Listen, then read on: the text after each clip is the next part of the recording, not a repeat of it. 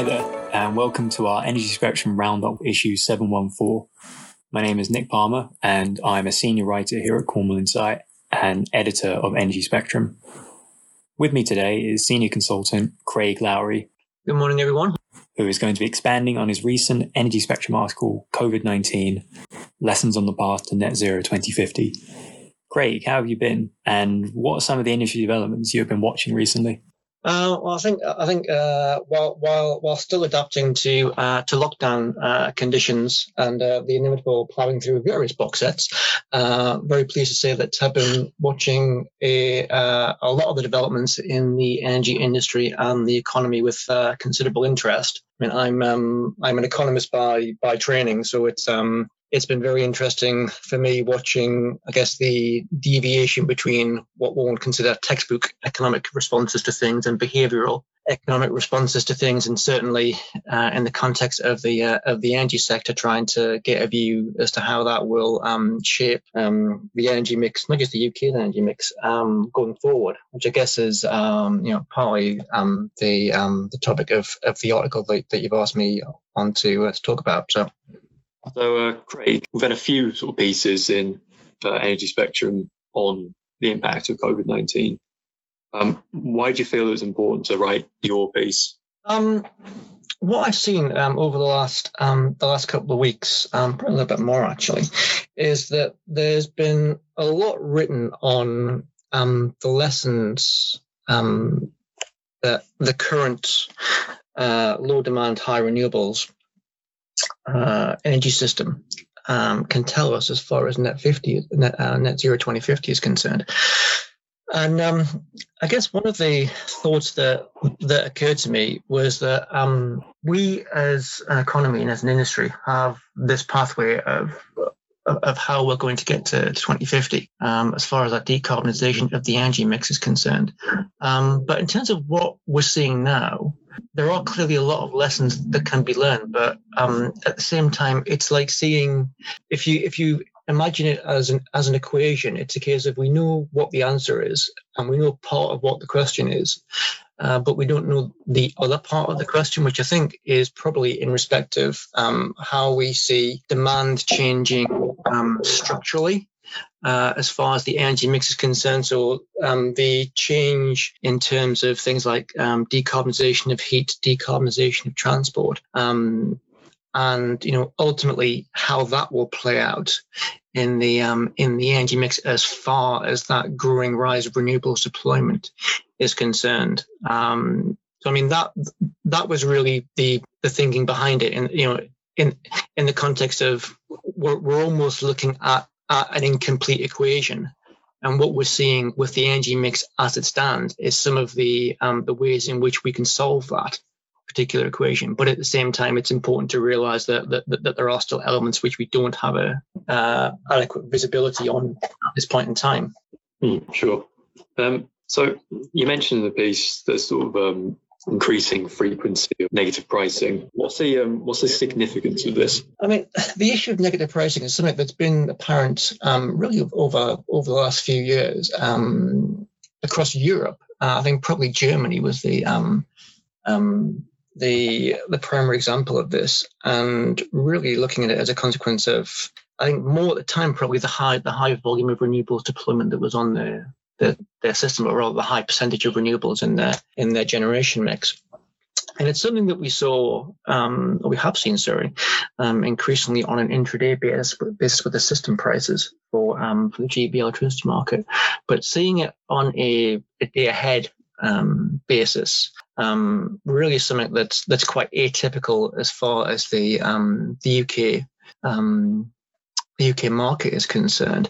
And I guess in terms of just considering the drivers, I mean, you're really looking at the mismatch, if you will, of high wind and solar generation output at a time when demand is a lot lower than we would normally expect at this time of year. And I guess you can see that if you look at the instances of negative pricing, the fact that we are seeing a number of them rather in the early afternoon of the day, and we've clearly seen this, and I know we've documented quite a lot in Energy Spectrum. The implications for the lockdown on the shape and level of demand, and you can take a view that the change in shape, in conjunction with that higher than normal proportion of renewables on the mix, is resulting in these negative prices. And I guess as far as the market is concerned,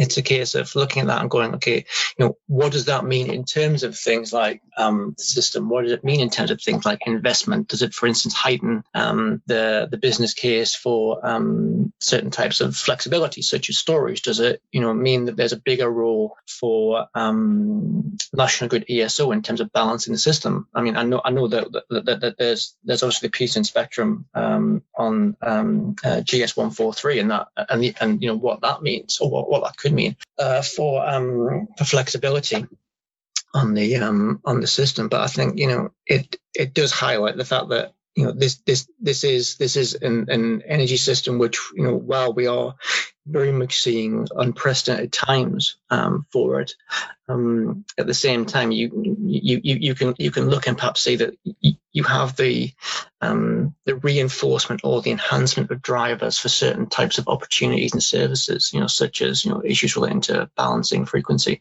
and so on. You also talk about gas, there being sort of higher levels of gas stored in the UK due to this sort of comparatively milder winter, and also the sort of low demand due to the lockdown. What's the consequence of this sort of higher level of stored gas? It's really twofold. I mean, what you have is that I guess prior to lockdown conditions, not just the UK gas market, but the European gas market as a whole was seeing very low prices, generally reflecting higher levels of LNG cargoes that were being delivered to Europe as a whole. The UK was no different in that regard. Then we had the collapse in the oil market, which played both into prices from a sentimental perspective, but also to the extent that there will be gas, whether it's pipeline gas or liquefied natural gas contracts, which are indexed to oil. So you had very low prices as it was, and the situation that we have now is that because of those low prices and because of the fact that it was a comparatively mild winter, that's enabled people who have got gas storage capacity to get a head start on their injections for the summer months. Now, we'd generally be looking at storage being full back end of Q3, maybe early Q4.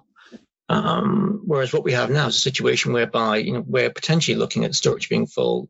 I guess if you extrapolate on current injection rates, it could be full as early as the end of July.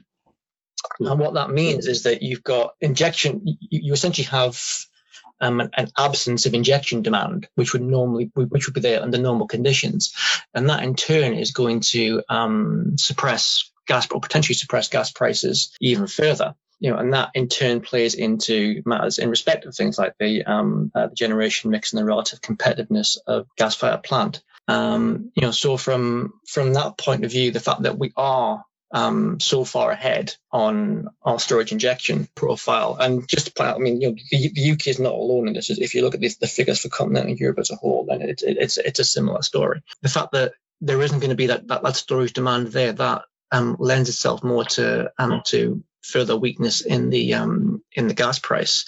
I mean, we've seen day ahead NBP gas drop to roughly 10p a therm. Front month seems to have found something approximating a floor between 10 and 12 p a therm. So it makes you wonder, how much lower it could potentially go. That being said, there's the issue of, as we go into summer, that's the traditional offshore maintenance season. Those outages could lend a little bit of support to prices, but you have the issue there that offshore oil and gas maintenance is a very resource intensive business, both in terms of people and equipment. And I guess you have the question of whether or not the previously announced maintenance schedule will go ahead as planned, given the current societal conditions. Well, the piece we put in Spectrum was 3 pages long, but you actually wrote in total about 5 pages.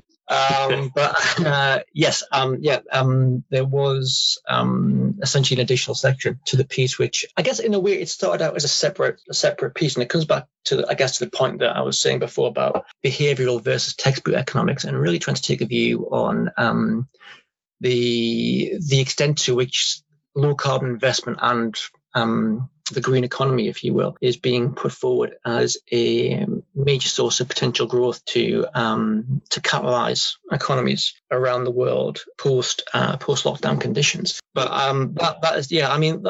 that is an additional piece which it touches on some of the those concepts, comments on things like not just the importance of low carbon, the importance of investment full stop in terms of aiding the economic recovery, but at the same time commenting on things like the attractiveness of low carbon investments in comparison to something like offshore oil and gas, which has obviously gone through a particularly torrid time from an investment point of view, given things like the OPEC-Russia production sharing agreement, and all the complications regarding the future of that arrangement. But so that's a supplemental piece which will be going on the website later today. And that just in terms of origins of that piece, it did sort of spin out from this article, but it was a comment from a podcast that I listened to, and it was commenting on the difference between disaster preparation